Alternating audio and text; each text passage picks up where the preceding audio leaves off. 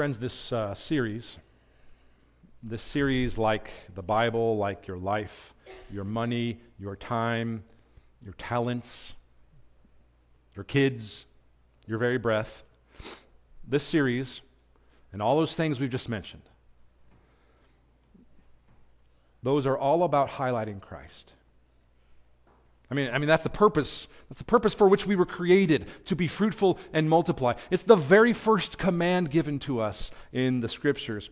And so what we want to do in this series is we want to look into the lives of some people in Scripture to see how highlighting Christ works, to see how Christ's being highlighted fills up their lack.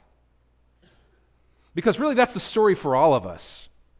If we're honest, the story of who you are is not who you made yourself to be. The story of who you are if you're going to know Christ and live with Him forever is who Christ, if He's highlighted, is to make up for your lack. That's your story. And it's really easy to read Scripture sometimes as if the mere presence of Adam, Job, Abraham, Moses, Esther, as if the mere presence of them in Scripture means that we're models, that they are models to be emulated, and they are in many ways, but they are also in the Bible not simply so that we can model ourselves after them, but so that they highlight the Messiah, who He was and what He did. So think about that for a second, because that's why the Bible exists. That's why you exist. That's why each of us are given everything that we call our own. That's why we have breath in the first place, to highlight the person and work of Jesus Christ. Everything you own, everything you're given, all of your talents, your very children, everything about you, the way that God knit the molecules and the cells and all of us together is meant to equip us, to enable us, to give us the ability to become who He created us to be, which is people who are fruitfully multiplying for His goodness and glory to be made known. So that's what we're going to do in this series. That's what we want to do in our lives. That's how we want to read the Scriptures as we go through them. And every one of these characters that we'll study in these series was somewhat aware and somewhat unaware of the role that they played. But think of how aware we are in comparison to the ones we'll study. We studied Adam last week. We're going to look at Job this week. We're going to look at Abraham and Moses and Esther. We're looking on the other side of the Messiah, with the riches and blessing of the person and work of Jesus Christ on the cross, having redeemed us. So looking on this side, how much more do we know than they? May we become people through this series and through our time today in the Word who are connected to the larger story of what God is doing to highlight the person and work of Jesus.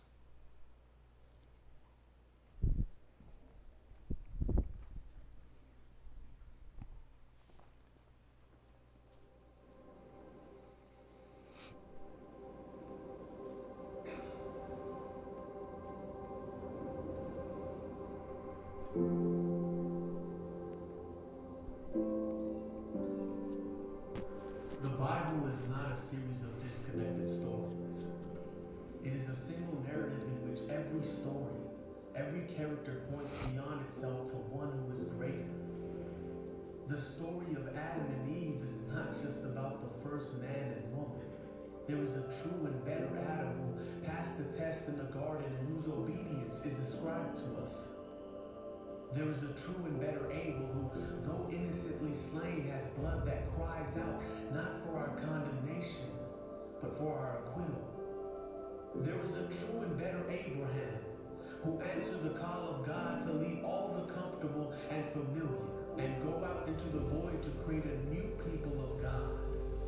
There is a true and better Isaac, the son of laughter, of grace, who was not just offered up by his father on the mount, but was truly sacrificed for us all. There is a true and better Jacob, who wrestled and took the blow of justice we deserve, so we, like Jacob, only receive the wounds of grace that wake us up and discipline us. There is a true and better Joseph, who at the right hand of the king forgives those who betrayed and sold him and uses his new power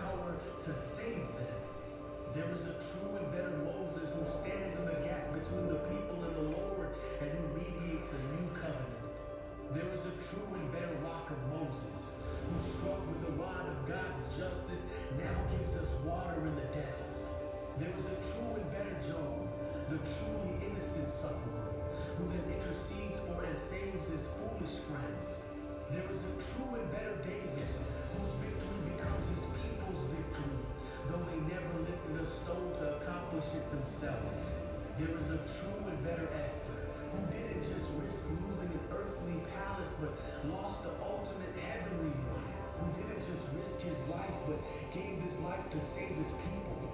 There is a true and better Jonah, who was cast out into the storm so that we could be brought in. There is a true and better Passover lamb, innocent, perfect, helpless, slain so the angel of death will pass over us. He's the true temple, the true prophet, the true priest, the true king, the true sacrifice, the true lamb, the true light, and the true bread. The Bible is not a series of disconnected stories. It is a single narrative that points to one person, Jesus.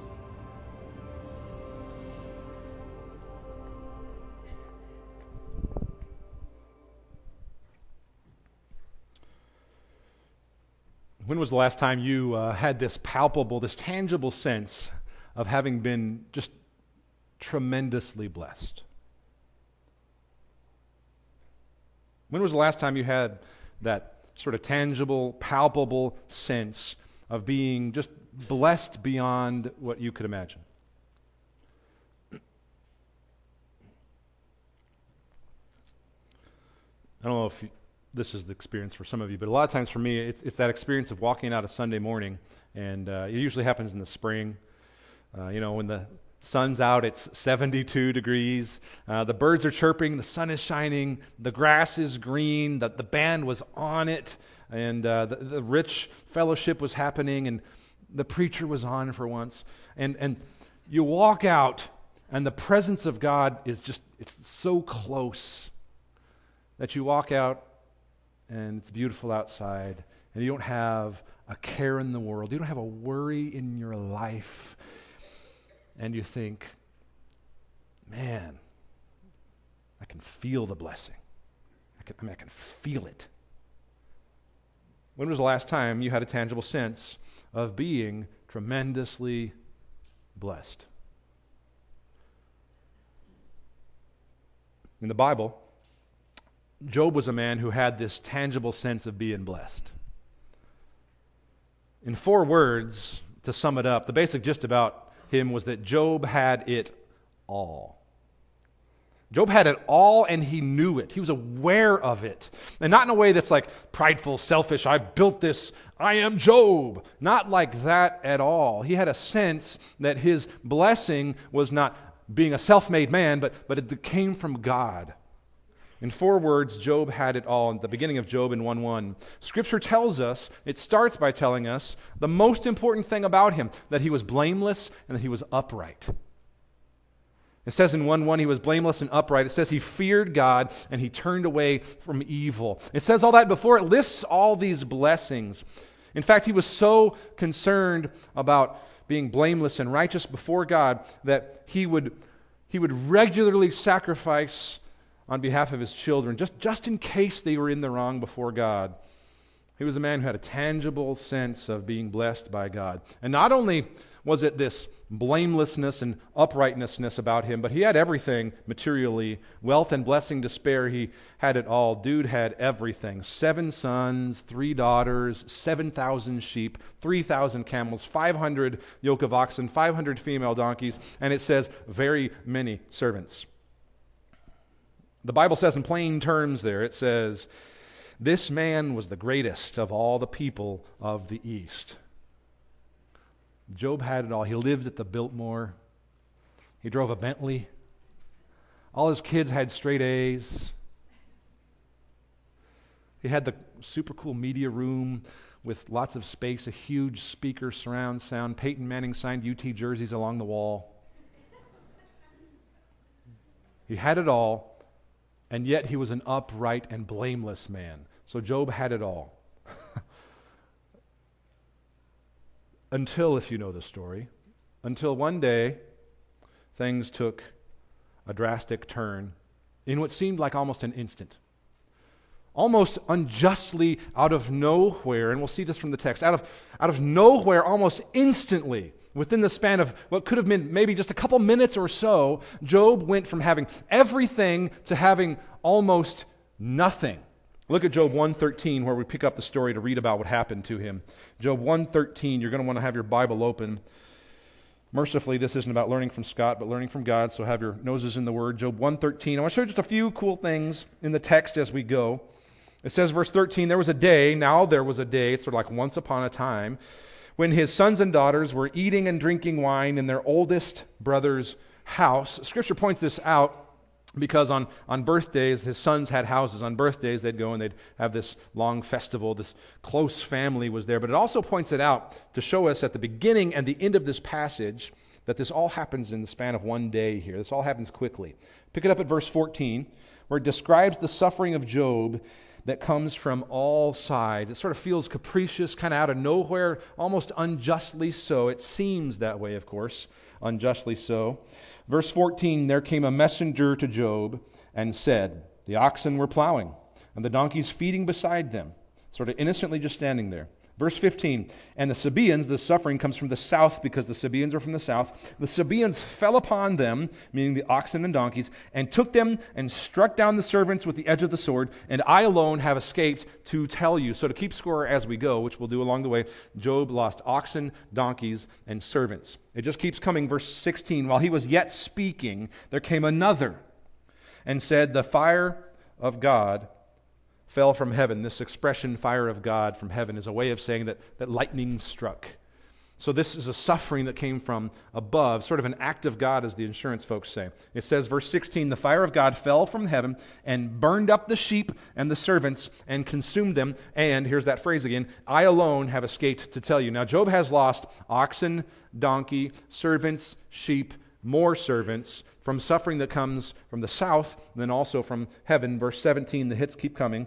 While he was yet speaking, there came another and said, the Chaldeans are from the north. The Chaldeans formed three groups and made a raid on the camels and took them and struck down the servants with the edge of the sword, and I alone have escaped to tell you. So the scorecard is oxen, donkeys, servants, sheep, more servants, camels, and now more servants that come from the south, from heaven, and from the north. Look at verse 18. While he was yet speaking, there came another and said, and here's that phrase again, your sons and daughters were eating and drinking wine in their oldest brother's house. And behold, a great wind. That two-word phrase, great wind, is what we call a sirocco. It's a strong east wind that occasionally blows, and it's not a failed VW from the 70s and 80s. It's a strong east wind. It says this strong east wind came across the wilderness and struck the four corners of the house. At this point, Job is thinking, I think I know what's coming. And it says, it fell upon the young people, meaning the four corners of the house. The house fell upon the young people, and they are dead, and I alone have escaped to tell you. So to keep you up to speed, the scorecard reads that Job has now lost oxen, donkeys, servants, sheep, more servants, camels, even more servants, and then now all 10 of his children.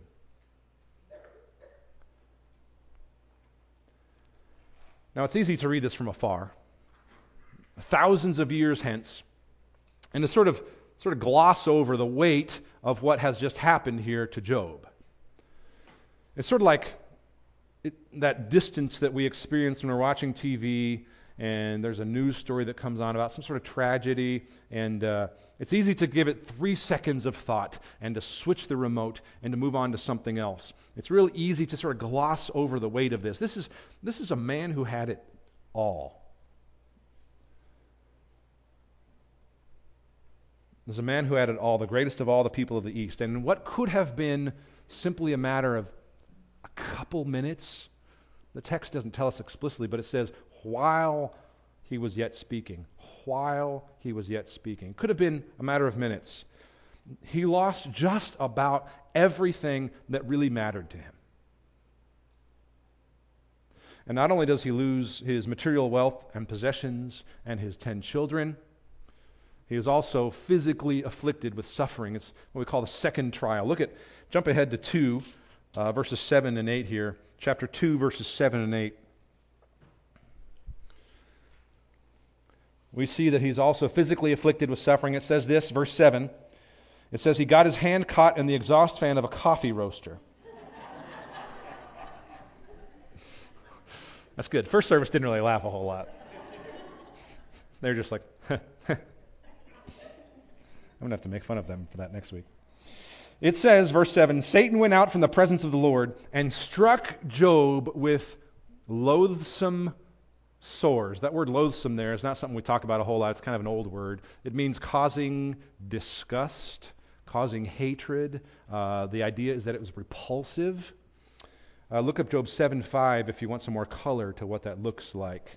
It was pores that opened out and pus would come out and they'd get dirty and worms would get in them. And it's really a sign of just total serious nastiness.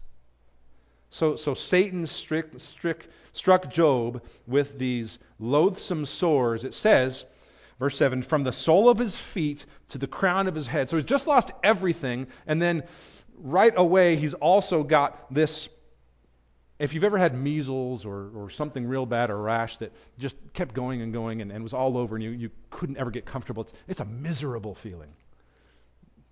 Think of it like that. The itching must have been a constant annoyance. It says this in verse 8. He took a piece of broken pottery with which to scrape himself while he sat in the ashes. He was miserable. This poor guy just keeps getting punched in the gut time after time after time. Later, Job says himself, in one of many places where he laments, he says, God won't let me catch my breath.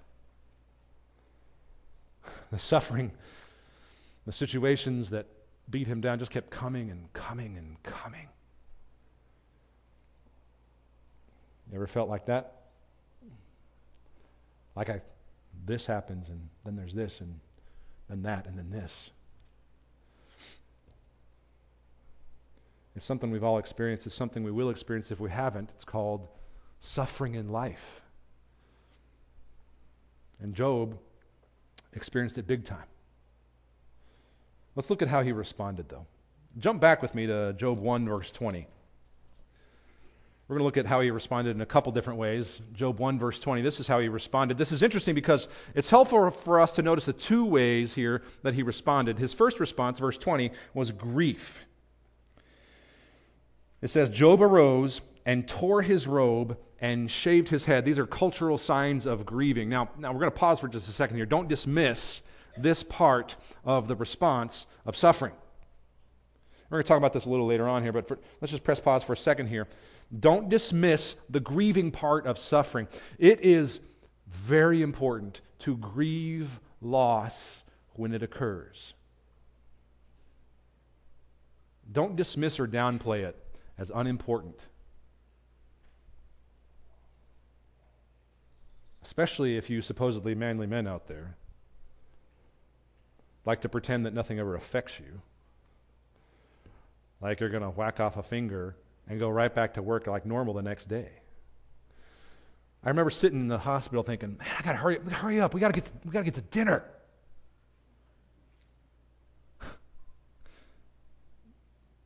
Don't dismiss or downplay your loss as unimportant. Name your loss for what it is. Job does that here and in a bunch of other places. We're going to look at it in a little bit here. But this summary here, 120 and following, is kind of a summary of his two responses throughout the whole book. His second response here is just amazing. It's almost weird. It's almost difficult for us to understand. His second response, of all things, is worship. Look at verse 20, the end of verse 20 here. Keep reading. It says, Job fell on the ground and worshiped. He said, naked I came from my mother's womb, and naked shall I return. The Lord gave, and the Lord has taken away. And he ends by saying, blessed be the name of the Lord. In all this, Job did not sin, Scripture says, or charge God with wrong. So think about this. He's lost just about everything he truly cares about in life, especially his 10 children. He has these repulsive sores all over his body, and he responds with grief and then with worship. In sharp contrast, I'm sure that many of you are a little more like I am when it comes to the kind of suffering that I experience. Everything can be going great. My life could be hunky-dory. I could be blessed, tangibly aware of how I'm blessed by God, and then I can go be walking along and stub my toenail out of nowhere, and I'm looking up at God going, why did you make me? My life is so hard. But Job has lost his children, and he remains faithful. Now let me ask you, friends, when the Lord takes away, as Job said, can you say, "Blessed be the name of the Lord"? I'm not saying that's going to answer all your questions. I am saying that's a mature Christian response. When the Lord takes away, can you still say, "Blessed be the name of the Lord"? Will He still be the great I am you just sang about if you are on your way home and something tragic happens? Will He still be the one in your life lifted high that we sang about just a few minutes ago if tomorrow tragedy will strike your life with this much of the kind of tragedy that Job experienced? While we must continue to become people who maturely deal with pain and suffering, I'm sure that a lot of you, like me, don't yet relate well to Job's second response of worship and relate more to his first response of grief. We already saw some of his response, how he tore his robe and shaved his head, but I want you to look at another one for me here. Job 3:20 through 26. This is another one of his moments of grief. This is called a lament. A lament is just a song of mourning or sorrow. This is one of many laments here in the book of Job. This sort of summarizes it. This is about the most painful and harshest of his words in the whole book. It says this, verses 20 to 26. We're just going to read this whole thing here. It says, "Why is light given to him who is in misery, and life to the bitter in soul, who long for death, but it comes not, and dig for it more than for hidden treasures, who rejoice exceedingly and are glad when they find the grave? Why is light given to a man whose way is hidden, whom God has hedged in? For my sighing comes instead of my bread, and my groanings are poured out like water. For the thing that I fear comes upon me, and what I dread befalls me. I am not at ease, nor am I quiet. I have no rest, but trouble comes."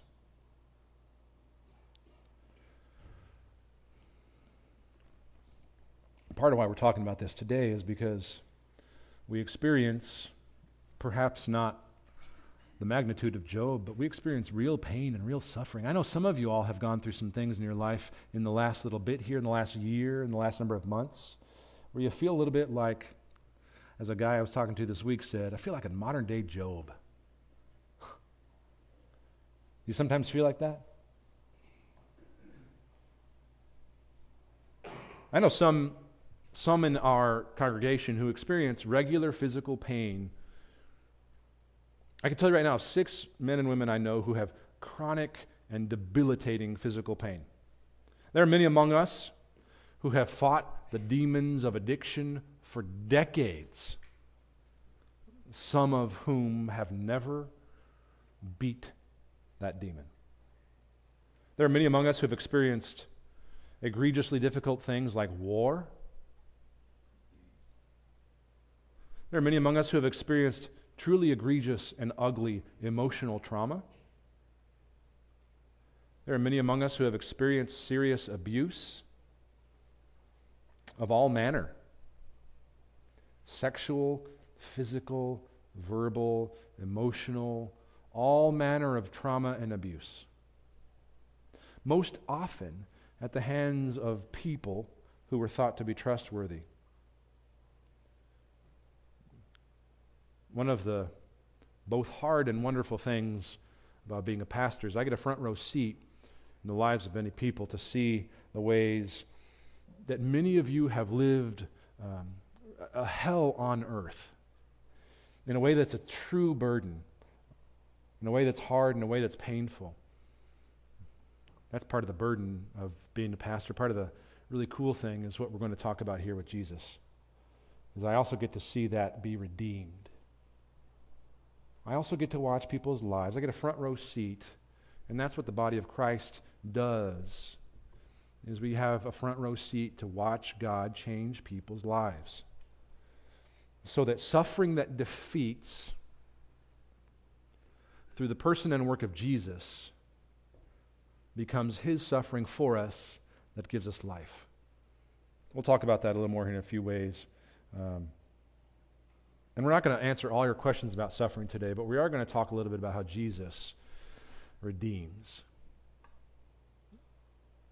something else I'm aware of as we talk about responses to suffering is that I know that there are also many of us who respond to suffering in some sometimes unproductive ways. They really aren't all that helpful sometimes. And for a lot of this gets to be a default. This is an immature default. That is a way that many of us respond to suffering. I know this because I have. There are many of us who almost concoct suffering.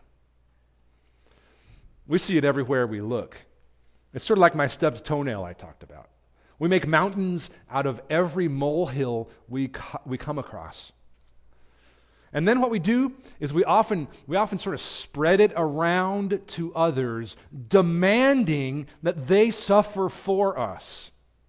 Not even really with us. It's not about sharing burdens. It's about bludgeoning others with our suffering because we are going to be the justice that we seek.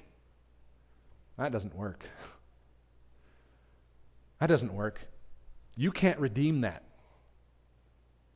Can't redeem it. You're never good enough to be your own justice. And so we end up sometimes trying to take others down with us, demanding that they suffer too. You ever been around folks like that who can't help? They just can't help but sort of emotionally vomit on everybody else?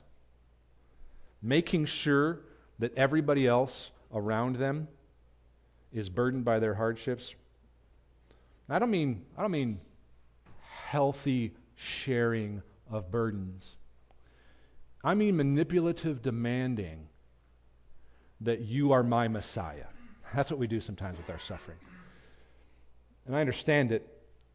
That's sometimes a natural response. But mature believers in Christ are redeemed people who understand what Jesus can do and what I can't and what you can't. So I think what God is calling us to do is to write our life's story so that it sounds less like a Shakespearean tragedy at every turn, which is sometimes kind of the way we like to talk about our lives. And I get it. I'm not minimizing your hurt.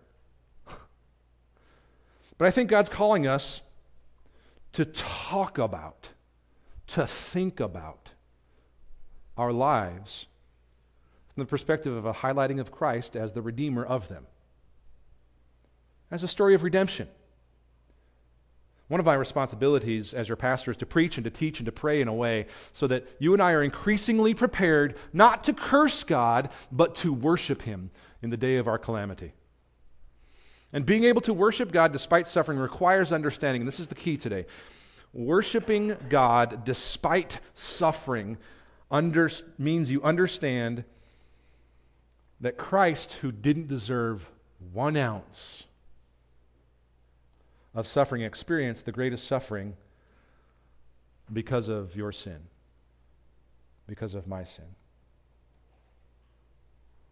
Understanding what a redeemed life looks like, being able to talk about your life as a highlight of Christ instead of a highlight of my suffering, means understanding that Christ, who didn't deserve 1 ounce of suffering because of His perfect, sinless life, chose to experience your grief and suffering that is infinitely unable to be carried by you.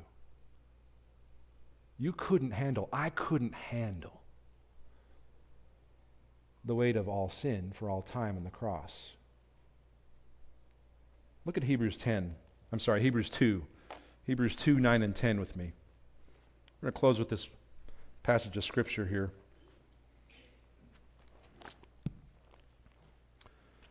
Titus, Philemon, Hebrews, James. Hebrews 2, 9 to 10. There's just a couple cool phrases I want us to note while we're closing up here. Look at this in verse 9. It says, we see Him, namely Jesus, we see Him who for a little while was made lower than the angels, namely Jesus. That just means that He came to earth in human form, fully God, fully man. We see Him for who a little while was made a little lower than the angels, namely Jesus, crowned with glory and honor. And it says this, because of the suffering of death. Jesus could have been crowned with glory and honor for who he was, period, without ever suffering, and he would have deserved it without question. But instead, he chose willingly, like Philippians 2 says, to empty himself like a servant. He chose willingly to be honored because of the suffering of his death. That is different than we thought. That's different than maybe Adam thought it was going to be, or Abraham, Isaac, Jacob, Joseph, Esther, those who came before him. Crowned with glory and honor because of the suffering of death. And that says this, end of verse 9, so that, for the purpose that by the grace of God, he might taste death for everyone. That's a revolutionary idea. That is an incredible truth. So that by the grace of God, he might taste death for everyone, for us, by his suffering. Look at verse 10. There's a real cool way it states this truth. It was fitting that he, for whom and by whom all things exist, in bringing many sons to glory. In other words, it would only work if God did this. It was fitting that he should make, this is God the Father, the founder of their salvation, meaning Jesus, perfect through suffering. So God the Father made the founder of our salvation, Jesus, complete, made him perfect, complete through suffering. In other words, in order for Jesus' perfect and sinless life to work for us, because we were sinners, he was made complete by suffering for us, which means that the story of our life needn't be one of death, doom, destruction, despair, suffering. Now, that doesn't mean suffering doesn't hurt. Don't mishear what I'm saying. Suffering hurts. It is egregiously painful. But only Christ's death through suffering can counteract the suffering of your life and this world.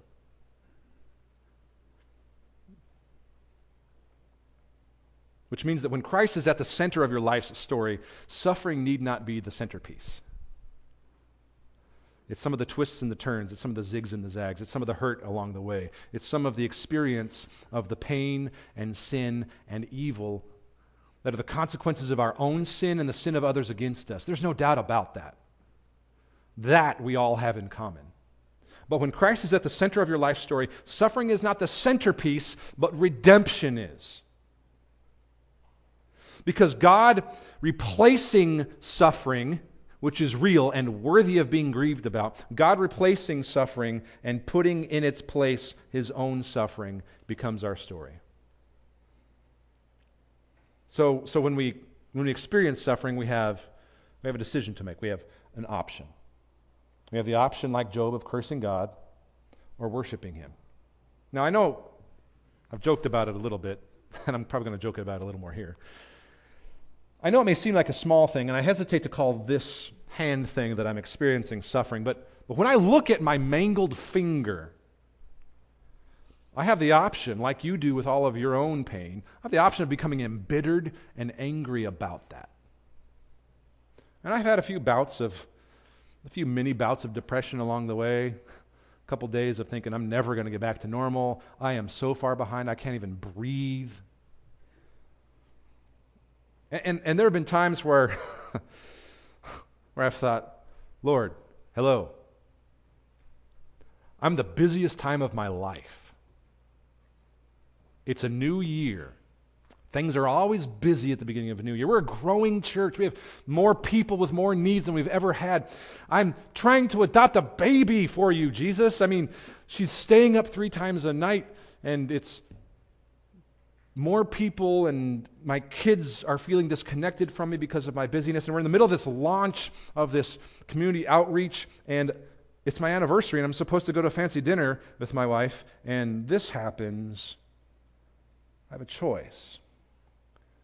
I have a choice to tell the story of my suffering as if my purposes are the center, or as if God's purposes are. And while I'm not proposing that we understand all the ways that works, I am proposing that the choice remains that I can look at my pain and I can choose to be bitter, or I can look at it and it can be a sign to me how much more how much more is the suffering of a perfect, sinless God, holy, amazing beyond our greatest thoughts of him?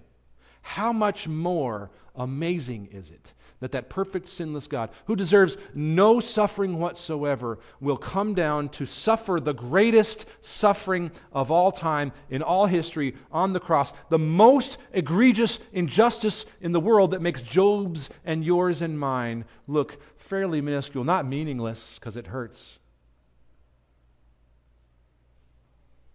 But we can choose to tell our story in a way that is about his plans and his redemption and worship him. So, friends, is your default response to life's difficulties to take others down with me and to be the rod of justice that we can't be, or to praise him for salvation? Those are the options available to us. May we be men and women who continue to, with maturity, praise God for what he's given us. Let's pray together, friends.